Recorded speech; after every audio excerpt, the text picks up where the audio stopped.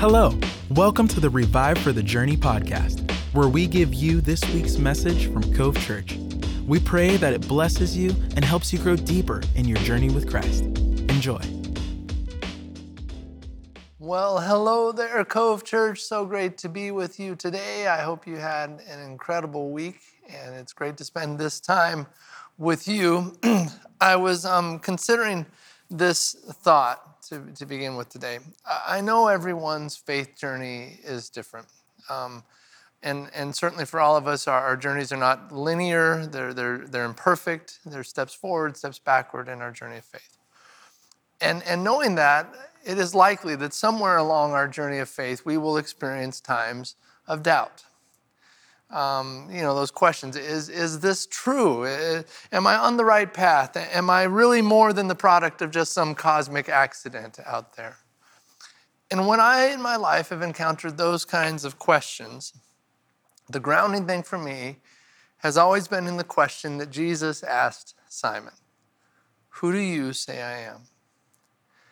See, that's what always brings me back amidst my doubt, the person of Jesus, the truth of Jesus. Yes, there's so much that I don't understand about the world, about the universe, about myself, but the person of Jesus, who lived, who taught, who gave his life to rise again on the third day, it's knowing that person walked the earth, an event so well documented that no ethical scholar could ever question its validity. That being the case, if Jesus is who the scripture shows him to be, then every other truth follows after that one. I get to seek understanding through what Jesus said about the world, about humanity, about heaven, about everything. And in all of that, it can start to bring a sense of peace to my doubt. Because to me, the inescapable truth always is Jesus. Without Jesus, my beliefs could go all over the place. But with Jesus, suddenly things start to get clear.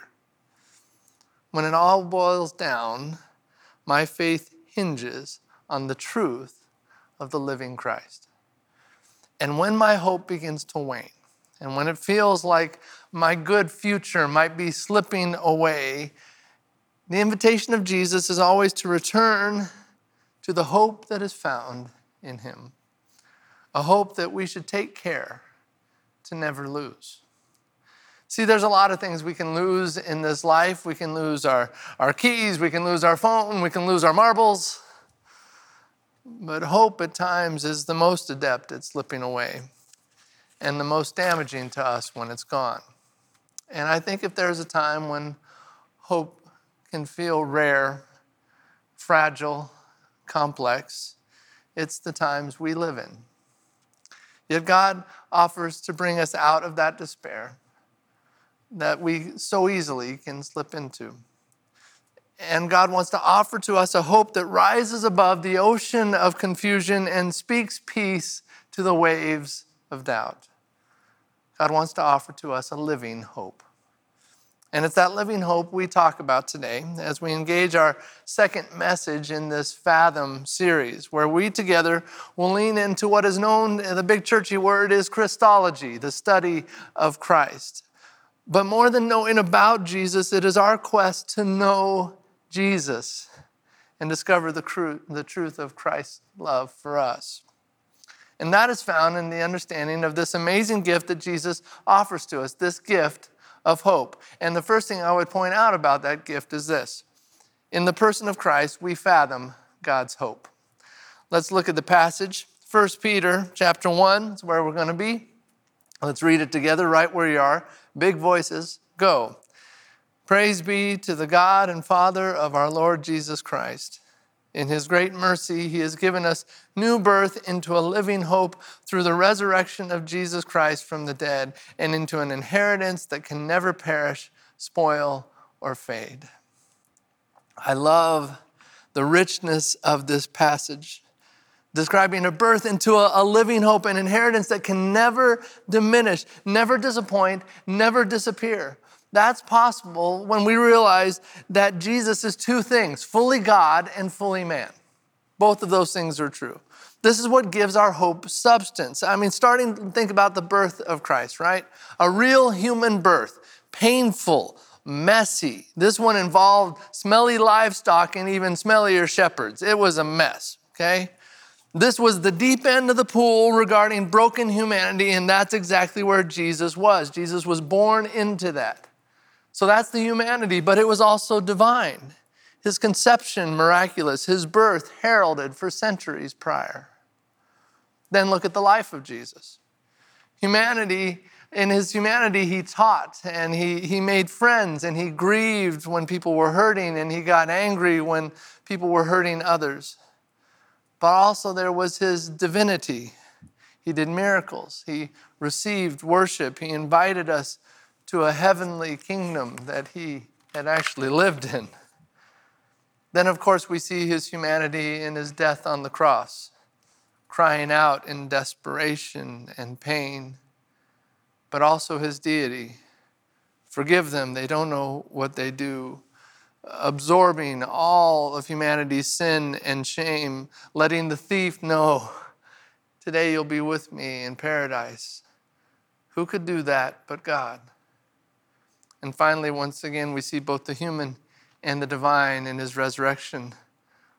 Only God can rise again. But the resurrected Jesus also had a meal with his friends and invites them to touch his hand and touch his side, physical, human, and then ascending to sit at the right hand, but now praying for us at God's right hand, his humanity informing his prayers. This is the nature of Christ, and the author of this passage describes coming into that truth, getting that truth as this birth into a living hope, a second birth, a rebirth into the life of Christ, a rebirth that is found in relationship with him. I mean, that is some image, right? I don't know about you, but I don't know if you've been around births. I've been around two, the birth of both of my sons. With Ethan, Paula was in labor for 20-some hours, a long time, in heavy labor. And so she got an epidural late. And the epidural guy walked in and put in the epidural. And when that stuff took an effect, because she was in great pain, but when it finally hit, she looked at that guy with a look of love that made me nervous. Like, wow, she's really liking that guy right now. Because in that moment, her hope was found in a person who could deal with the pain. The hope that God offers is like that, but it's so much greater because it's not a temporary hope. It's a permanent, eternal hope. It's not found in an event. It's not found in our effort. It's found in a person, and his name is Jesus, a person who promises to be closer than a brother, a person who will never change. And I think we need a person like that in the days we live. So we see this passage illustrating our hope as a challenging process of labor with all of its struggle and strife, leading us to be born again into a hope that is found in the living Christ, which means this: because our hope is found in a person, our hope must become personal. What we must remember is that while Jesus offers eternal life to the whole world, that life must be received by an individual, a person, saying, yes, I want this life. I want this relationship with God for myself. I say that to Jesus. I think it's so surprising and sad that Jesus says to all of us, come to me, every one of you who labor, and I will give you rest. Yet many of us say, nah, I'm just going to keep on laboring. I'm just going to keep on carrying this weight. I mean, can you imagine days or weeks or years of labor when it comes to childbirth? Let's just keep laboring. But for some of us, it's like that regarding our hope in Christ. We say we trust Christ, but we keep carrying our own burdens. We carry in our pack all of our failures and all of our religious attempts and all of our tarnished trophies and all of our lost dreams. And then we say, I'm just going to keep dragging that around with me. I'm going to keep worrying. I'm going to keep striving. I'm going to keep trying to do this on my own. I'm going to keep laboring. No wonder you're tired. No wonder you want to give up. Yet Jesus invites us to a single action in a complicated world. Come close to me. Come to me. Jesus wants to be your enough. Jesus is saying, would you let this relationship define all that you are and direct all that you do? It's personal. It has to be personal. We're not born into it like it's not like a benefit of American citizenship. It's not even breathed into us like a virus. It's a choice. Knowing that Jesus wants to be close to me, will I decide to draw close to Jesus? In the person of Christ, we fathom God's hope. That's the first thing. Here's the second. In the promise of Christ, we fathom God's hope. Let's continue the passage. This inheritance is kept in heaven for you, who through faith are shielded by God's power until the coming of the salvation that is ready to be revealed in the last time. There's some amazing promises being talked about here. The first being this inheritance of eternal life with Christ.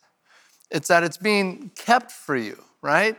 It's being put away for you. It's on layaway for us. It's paid for, but we haven't taken delivery of it yet. I think of one of the new post-COVID realities in certain industries is how long it takes to get things. In fact, there's some items that we purchased a year ago for our sound system upgrades, and we're waiting for those items, and now the latest report is we're not going to get them until July.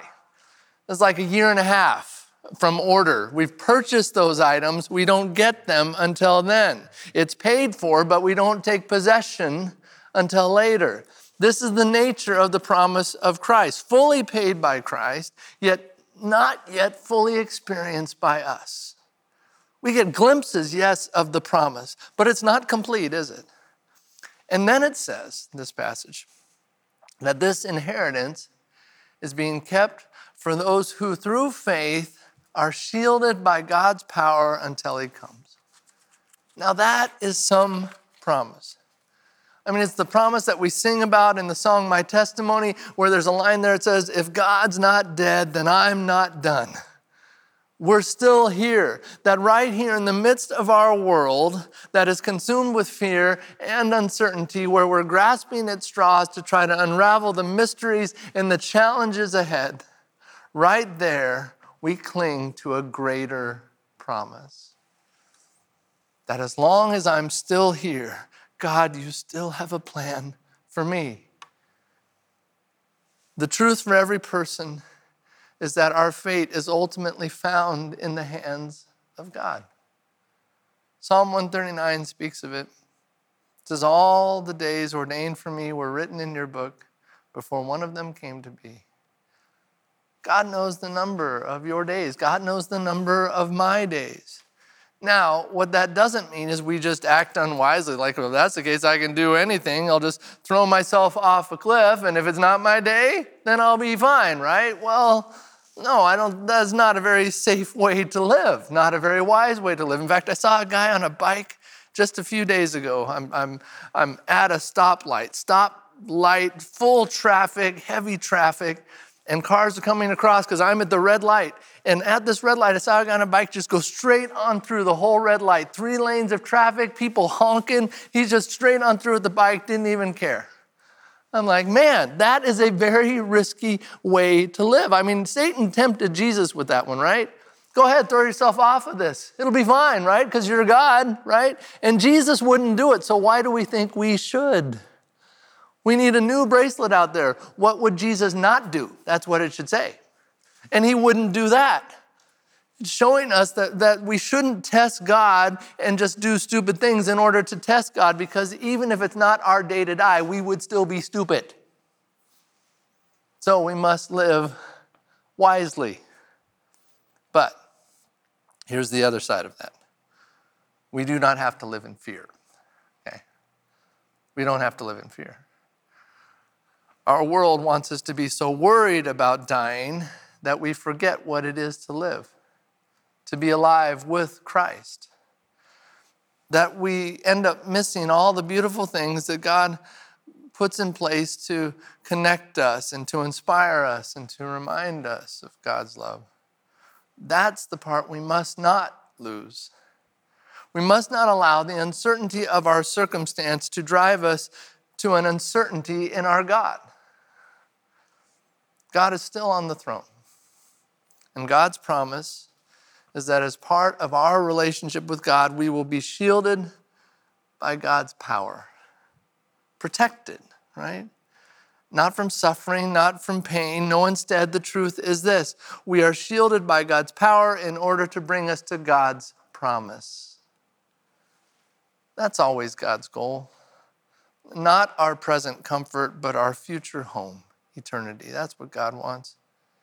And God will even use the pain of this life in order to ensure that we are able to experience eternal life. When I was a kid, we would go once a year in the summertime on these yearly bike rides to Smith Rock. Smith Rock is these big rocky places where mountain climbers go. It's a state park near Redmond. Not close enough because it's a pretty long bike ride from where we were. And so we would, us and another family every year would go on this bike ride, and I'd have a dirt bike, no gears, summertime, it's 100 degrees, right? We never left early, so it's always the heat of the day. I'm like 10 years old, tube socks, tiny shorts. We didn't believe in water back then. No one ever had water with them. Cattle trucks are driving by because part of it's on the highway. It's scary. We would do this whole bike ride. We did it. Sweaty, dirty, frightened. But at the end, the promise was huckleberry ice cream at this market by the state park. Now, if you've not figured it out, I will do just about anything for ice cream. That promise for me was powerful enough to agree to endure the suffering, endure the pain, endure the discomfort, endure the danger, because I knew what was waiting for me on the other side. When you boil it down, Christ's followers are a people of a promise. And God's promise is that if we will lean on him, even in the trials, even amidst our own brokenness, God will get us where we need to go. We won't miss it. Because God wants eternal life for us even more than we do. So that's where we get to place our hope. In the promise of Christ, we fathom God's hope. That's the second thing. Here's the last thing. In the process of Christ, we fathom God's hope. Let's finish out the passage. Big voices, go. In all this you greatly rejoice, though now for a little while you may have had to suffer grief in all kinds of trials. These have come so that the proven genuineness of your faith, of greater worth than gold, which perishes even though refined by fire, may result in praise, glory, and honor when Jesus Christ is revealed. Though you have not seen him, you love him, and even though you do not see him now, you believe in him and are filled with an inexpressible and glorious joy, for you're receiving the end result of your faith, the salvation of your souls. It says we'll suffer grief and many kinds of trials. I mean, isn't that an encouraging promise, right? Thanks for that one, God. Suffer grief and many kinds of trials. Not just trials, but lots of different kinds of trials. You know, life is going to be like the Mongolian buffet of trials. You know, do I go with veggies or no veggies? Is it brown rice or white rice or no rice? Do I do special sauce, spicy sauce? So many possible trial combinations, and we're going to experience a bunch of them. Yet we see that those trials are intended to produce something. It is a process. It's God's way of changing us. And I think for many of us, when it comes to change, we like the idea of translation, meaning I immediately move from here to there. Just translate me there. Just Cinderella me, just bibbidi-bobbidi-boo. I'm there. I'm ready for the ball. I've got a nice dress. I've got great shoes. You know what I mean? That's what I'm getting at. Just immediate, right? Yet God often doesn't use translation on us. Although God has at times done so in Scripture, God has at times just poofed people from one place to another. But more often in Scripture, instead of seeing translation, we see transformation.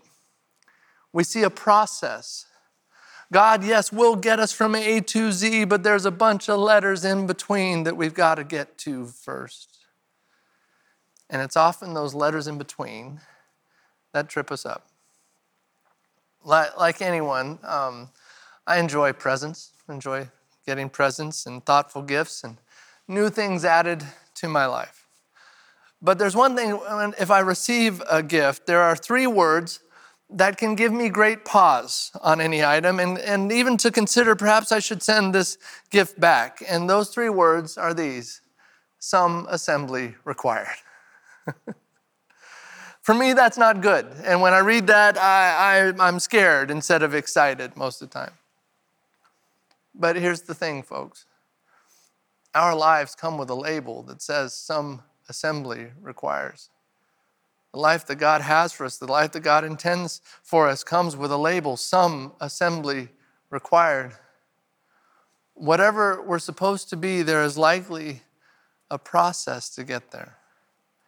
And like me, I could reject that process, or I could fear the process, or I could be confused by the process, or I could open up the directions that God has given me and start with figure A, step 1, begin. And in that I would discover my purpose, one step of obedience at a time. And it's that process that ultimately reveals who we are. It reveals our confusion and replaces it with clarity. Now, if you go back to the assembly metaphor, I can't tell you how many times I have assembled something.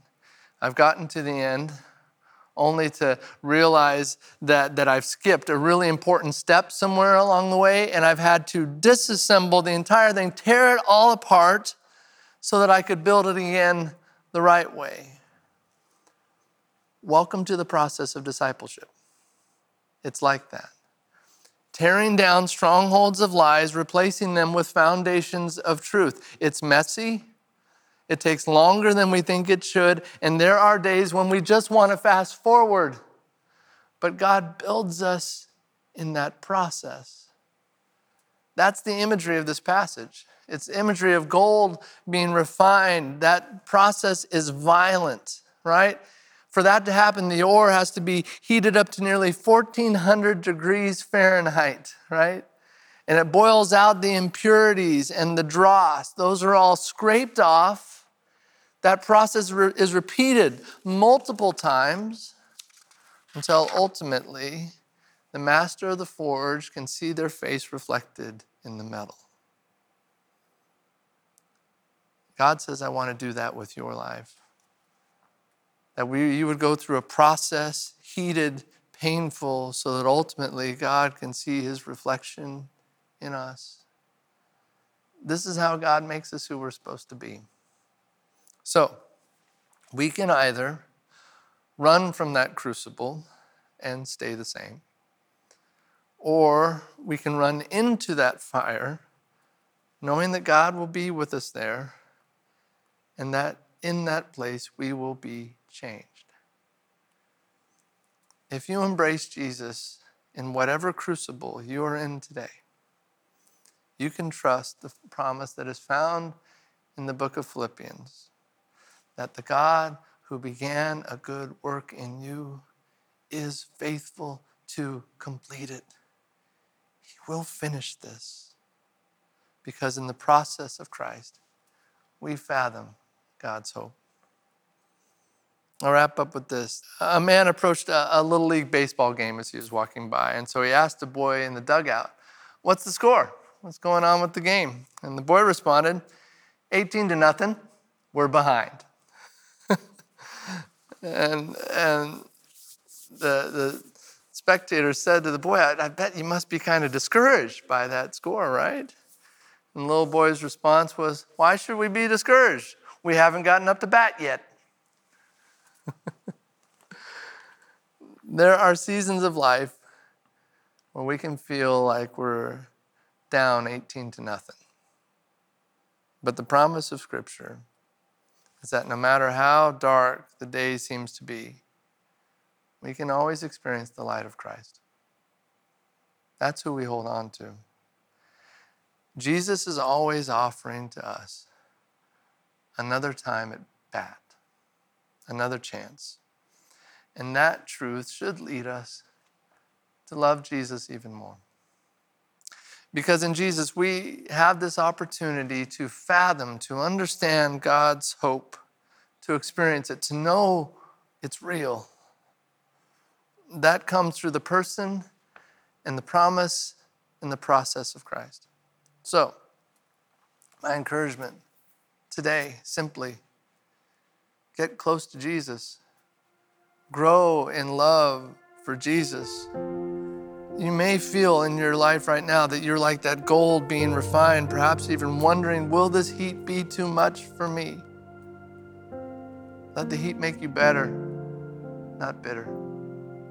Let it reveal the areas that needed to work anyway, to work its way to the surface, that you too could reflect Jesus to a world that desperately needs to see what he looks like. That is the hope of what Christ wants to do and what Christ can do. And that is the hope that Jesus invites you to today. It is a living hope. So, friend, my encouragement, let the living hope live in you.